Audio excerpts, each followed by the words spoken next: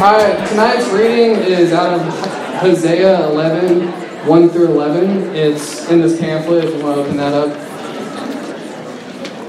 When Israel was a child, I loved him, and out of Egypt I called my son.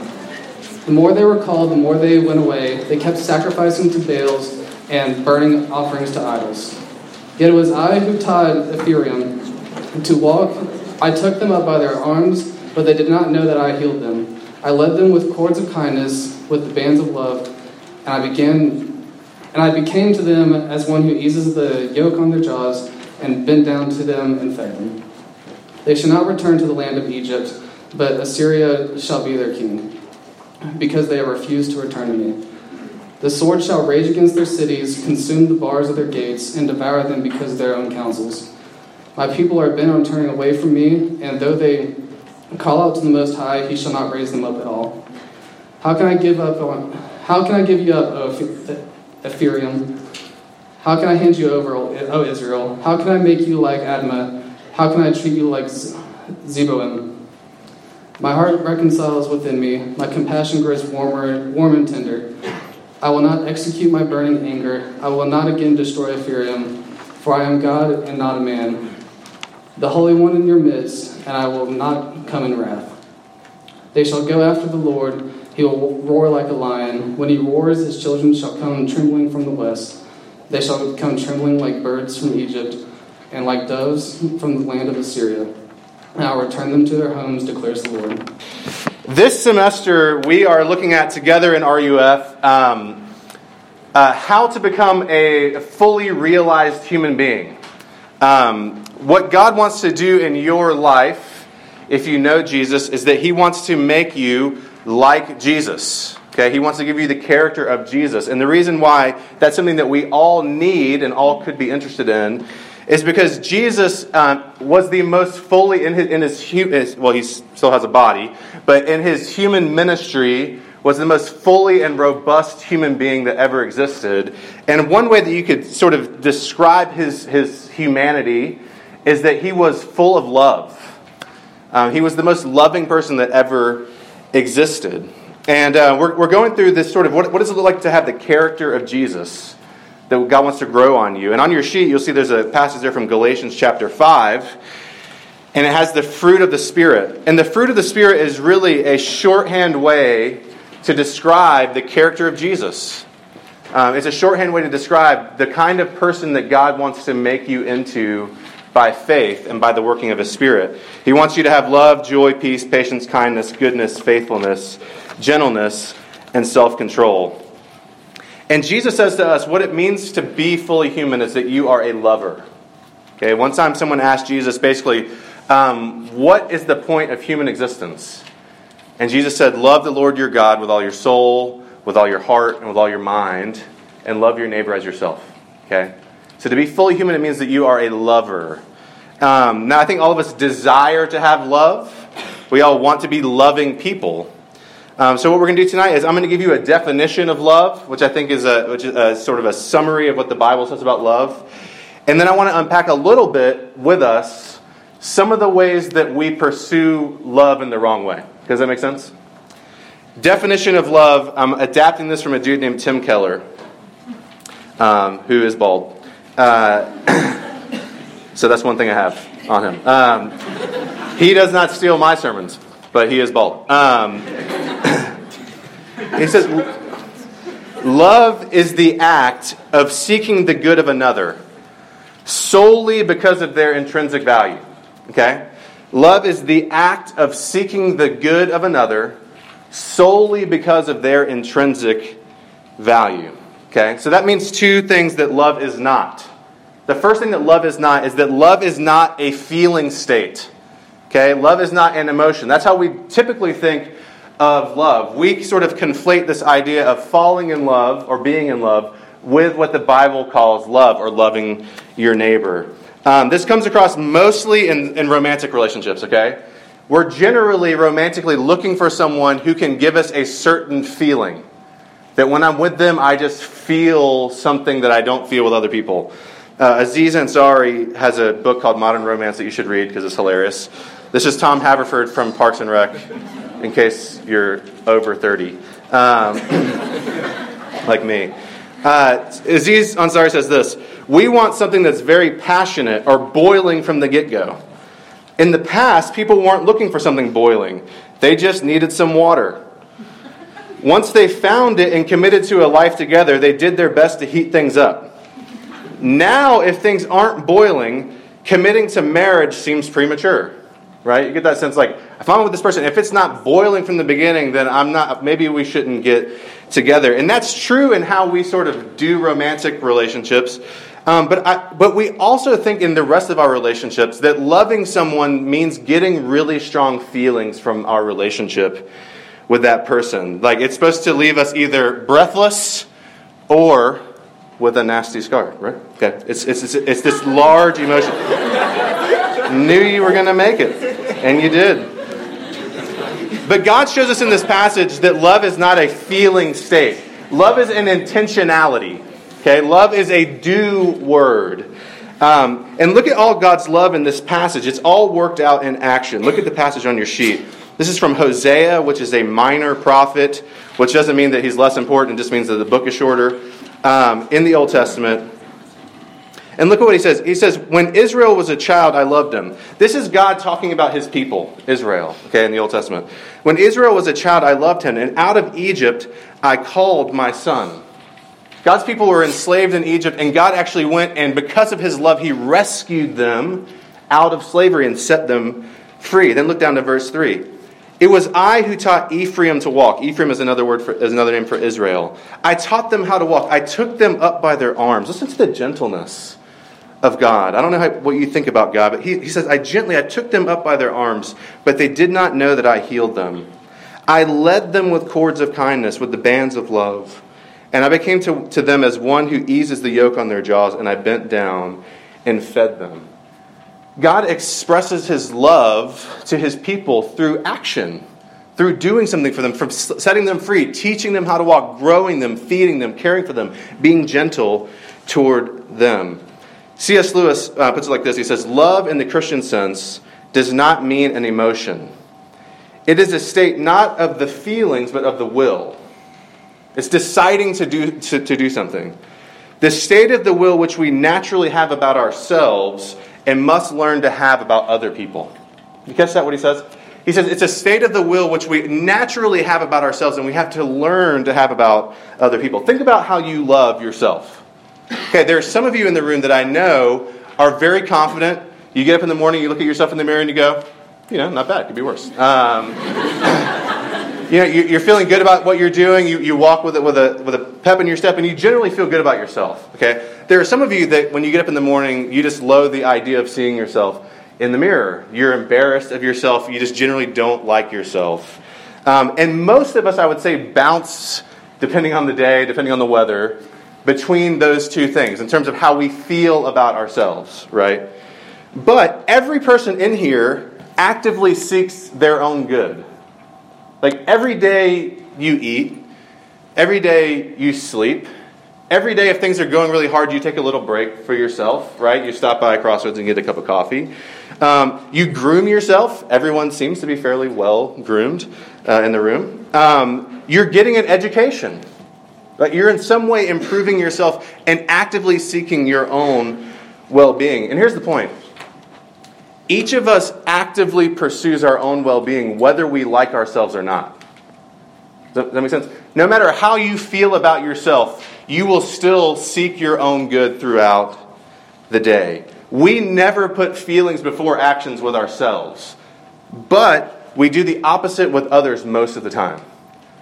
We look for how we feel first, and then that determines on how we are going to treat someone else. And we get stuck in loving relationships with other people because we're waiting for the feeling. And some of y'all are so in your head about how you feel about this person. Do I like this person? Am I feeling validated in this relationship? Do I want to love this person? That you actually never really do anything for them. And you just look back later and go, there was a lot of opportunities to love that person, and I was just up in here talking to myself. And look, I get it. Like, you don't want to be inauthentic. I understand that. You're like, I don't want to do something for someone just and like it'd be fake. And it's going to feel super fake, right? But authenticity is not a feeling. Authenticity is an action. What is inauthentic is if you are a Christian person and you've been redeemed by the work of Jesus and you have the Holy Spirit, what's inauthentic is withholding love from someone. The most authentic thing you could do, though it feels the most unnatural, is to actually seek the well-being of another person. In the gospel, this weird thing happens where the thing that feels the weirdest to us is who we really are in Jesus, right? Jesus calls us to love because we are loving. Following Jesus doesn't feel natural, but He's made that who we are, and now we're living into that. So love's not a feeling state. That is why you can love someone that you do not like. Like, you can love someone and genuinely not want to be friends with them. Okay? Does that make sense? God calls us actually in the Bible. But a lot of times people read the Bible and they go, I could never follow this because God says to love my enemies. And if you knew what my enemies had done to me, you would understand that that is impossible. But God is showing us here that we don't have to like people to actively seek their own good. Listen to what Lewis says again. This is, if you take nothing else home, take this. He says, don't waste your time bothering whether you love your neighbor. Act as if you did. As soon as we do, we find one of the great secrets. When you're behaving as if you love someone, you will presently come to love them. Very often, when we actively pursue another person's good, when we pray for them, when we work toward their well-being, we will find that God supplies emotions on the back end as long as we seek the action first. This is the same thing I believe that Dr. Martin Luther King Jr. was saying when he says love is the only force capable of turning an enemy into a friend. When you actively are loving, God will very often in you turn an enemy into a friend. So love is not a feeling state, it's an action. The second way that we typically use love wrongly or think of love wrongly is that we think that love is transactional. Okay? And love is not a transaction. Look again at the passage. Nothing God does here in this passage is for the express purpose of getting His people to like Him. Okay? He continues to love His people despite their unfaithfulness. I mean, look. He says, I called Israel my child. I called them out of Egypt. Look at verse 2. The more they were called, the more they went away. They kept sacrificing to the Baals, that's false gods, and burning offerings to idols. In verse 3, it just tears at my heart. He says, yet it was I who taught Ephraim to walk. I took them up by their arms, but they did not know that I healed them. God doesn't love His people so that He can feel like a loving God. Okay? So that people will pat Him on the back and give Him like some kind of God of the month award. He loves His people simply because He created us in His image, and that means we are worth love. There is nothing else that I've found in the world in terms of systems of thought or religions that give more reason why human beings are valuable than the message of the Bible, which says God created people to be like Him, and therefore we are worth love. But you see how God loves His people. It's like it's a hard knock life, for God. Like instead, I don't even remember how the song goes. Now I brought it up. It's a right life for us, right? But instead of what we get kicks, instead of kisses, we get kicks. Instead of something else. Oh, instead of treated, we get tricked. Instead of kisses, we get kicked. Okay, right. It's a hard knock life. Okay, sorry. That was a tangent. God's people either outright reject Him or they forget Him. I mean, can you imagine that? Can you imagine, like, a parent teaching their child how to walk? Like, gently, like, holding their little hands. Like, I've taught 3 children how to walk, right? And they've held my fingers and helped them learn how. And then the child forgetting that person ever helped them and wanted to run off to another parent. That's God's experience with His people. Because look, love gives freely regardless of the response that they get back. That's how God loves. God doesn't love in a transaction. God does not love in order to get something. He loves purely to give. A beautiful example of this, one of the most beautiful examples I've ever seen, is Severus Snape. If you've read Harry Potter or seen the movies, I'm not going to ruin anything for anyone that's not seen it all because it's a major plot development. But I will say this, for those of you in the know, Snape endured shame and rejection completely because he loved actively for someone that wasn't even around anymore. Nobody even knew what the man was doing until events transpired that I will not get into. And he did for love. But we're almost always transactional in our love. We serve others so that they will give us something, generally, whether we realize it or not. If they'll give you an opportunity, give you an internship, they'll give you a roommate, they'll give you a call, they'll give you likes, they'll give you some kind of gratification that you want on a Thursday night. We love people because we need to be liked. Because we need people to think well of us. So we often do things in order to establish that they will think well of us and everyone will think that we are a good and kind and loving person, which of course is about you, not about them. This is not love, this is prostitution, right? Like, I will give you something so that you make me feel good. And we kind of treat friends and family and the oppressed and the poor more like the weed dealer out at the pit. You know, I know where you guys buy weed, this FYI. Than like a human being. Actually, I don't know where you buy weed. I think that it looks like a place you buy weed. It's like there's a bunch of grills that no one seems to be using. And this comes to my mind, even especially as I think about how we care about the poor and how we care about oppressed people groups. And I want to be really careful when I say this, and I want you to hear me making this nuance. One of the most beautiful and lovely things about Appalachian State is this, in the general sense, is a student body that cares about justice, that cares about people that are oppressed, and wants to do something about it, right? I always say people come to App because they want to do something about what's going on in the world. They want to be active. And that's beautiful and lovely. And actually, the Bible says, when someone asks John, like, what is like true Christianity? He says, you love orphans and widows, right? Because those people in his culture were the most oppressed, and they could give nothing back to you, right? They couldn't offer you anything for loving them. So that is good and beautiful. But much of our effort and much of our talk, much of our social media presence about caring for the oppressed has a lot less to do with justice for oppressed people than it does with setting ourselves apart from other people in our privileged group. From saying like, well, yeah, I might be white, but at least I'm not like an unaware white person, right? And honestly, that's why you get bored with it. And I'm not, it's interesting, when speaking of Dr. Martin Luther King, Dr. King was a pastor. He was a Christian pastor. And the reason why he argued that people should be treated fairly is because we're all created in God's image. And what he called people to, like Southern white Christian people to, was not to stop being so Christian, but to actually start following the Jesus that they say that we're supposed to worship, right? Dr. King pushed us to be more Christian. So I'm not saying that you get bored because you're actually caring for oppressed people. What I'm saying is you get bored because you're caring for yourself. And to love as God loves, I know this is kind of hard to hear, so we'll be done with this in a second. To love as God loves would be to march on Saturday and also lovingly listen to and laugh with your parents back home on Sunday at lunch, even though they've voted differently than you did.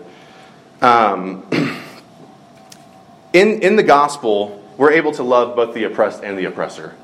That's a true sign of gospel love. When I think about this, I think about a local ministry. It's called Hope Pregnancy Center.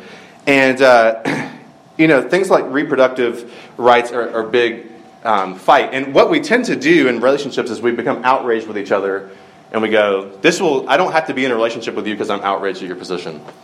And but what's beautiful about Hope is this is what they do. Almost all their clients that come in are in a crisis pregnancy are students.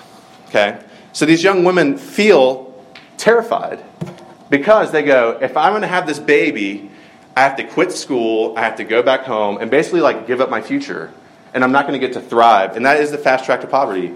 And so what Hope does is Hope does not at all engage in any sort of debate about reproductive anything. What they do is they say, we are a place that wants to help move women from being a place of crisis to a place of thriving. So they raise money for women, for scholarships, so that women can stay in school. They coordinate medical benefits for women that decide to keep their babies so that they can be taken care of without having to pay out of their pocket. They coordinate babysitting. They coordinate baby showers. They put together childcare so that women can continue their education if they choose to keep their child. What that is an actual active caring for an individual. Not just getting involved in a debate where I can become outraged with you so that I can just put you out of my life and write you off and withhold love from you. And that to me is amazing. We use outrage as an excuse not to love instead of moving toward people. But look, there's nothing, according to the Scripture, that justifies withholding love from another person.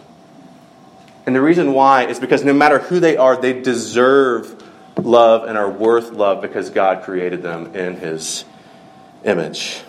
And we know God's love is true. It's kind of like a friend really loves you when they're not afraid to say something to you that is hard. Say something to you that's running a risk of them being mad at you and blocking you on Snapchat. Okay. God's ways for His people, if you look at verse 5 through 7, involves pain for them. I won't read it all, but it says, look, Assyria shall be their king, the sword shall rage against their cities. God's about to allow His people, because of their rebellion, to be carried off and to be judged. And to not withhold pain from them, because He knows this is ultimately for their good because they've been disobedient. A woman named Elizabeth Elliot, she said, God never withholds from His child that which His love and wisdom call good. Another way you could say that is God will not withhold anything from His children that are going to make them more like Jesus. And that means you can trust Him as someone who actually loves you. And that means that there are times when you are going to be called to speak honestly to someone that you love when they're hurting themselves or they're hurting another person. And you're going to run the risk of wounding them, right? But a skilled surgeon knows how to make a temporary wound to bring eventual health, right? To bring better and more full health. And this is my question for you. Are you letting your need to be thought well of keep you from actually loving the people around you? Or are you confident enough that you can love them and speak truth into their lives? Look, love is seeking the good of another solely because of their intrinsic value, not because they can give you something transactionally. And we'll bring it down on this. Look, if it's not a feeling state and an action, and that means you can do it for your enemies, and if it's not transactional, it means that you don't have to get anything out of it to do it. That is a kind of love that you and I have not experienced from another human being. That is a love that is actually impossible for us to get. I have never loved somebody like that. And you've never loved somebody like that either, nor have you ever been loved like that by another person. Look, it's beyond us. Because there's something in us that keeps us consuming for ourselves. The Bible calls that sin. And look, our great sin is not necessarily what we do with our bodies, or what we do with alcohol, or the words we say. Our great sin is this. It's that we find God boring and are so quick to become disinterested and unsatisfied with the one who has taken our little hands and taught us how to walk every day of our life, whether we realize He was there or not. Our problem isn't rule breaking. Our problem is that we just care so little about what God is doing for us, about His love toward us. But there's good news. The Apostle John says in 1 John 4, in this is love, not that we have loved God, but that He loved us and sent His Son to be the payment for our sins. Love is not a principle. When you really break it down to its core, love is not like a character trait or a virtue. Love is an individual. Love is a person. This scripture tells us that God is love. It doesn't say God is loving. Right? So God is love. God is the source of love. We love, the scripture says, because God first loved us. Here's what that means as an aside. That means whether you're here tonight and you know God or you do not, Your capacity for love comes from God. It is a gift of His goodness to you to draw you to Himself. But love is a person named Jesus. That means that you can know love. And Jesus, what He did by taking pain for us on the cross, by taking all of our disinterest and numbness toward God upon Himself on the cross to absorb that for us, made the way to love clear and open for anybody to come in, no matter how numb and how disinterested you are. And love, that kind of love that He's calling us to, is possible for you when you are responding to the absolutely unearned love of Jesus. Because you may ask, I know lots of loving people, and they may or may not be Christians, and that's true, absolutely. But I'm telling you, in order to be fully human and fully love, you have to know Jesus. And here's why.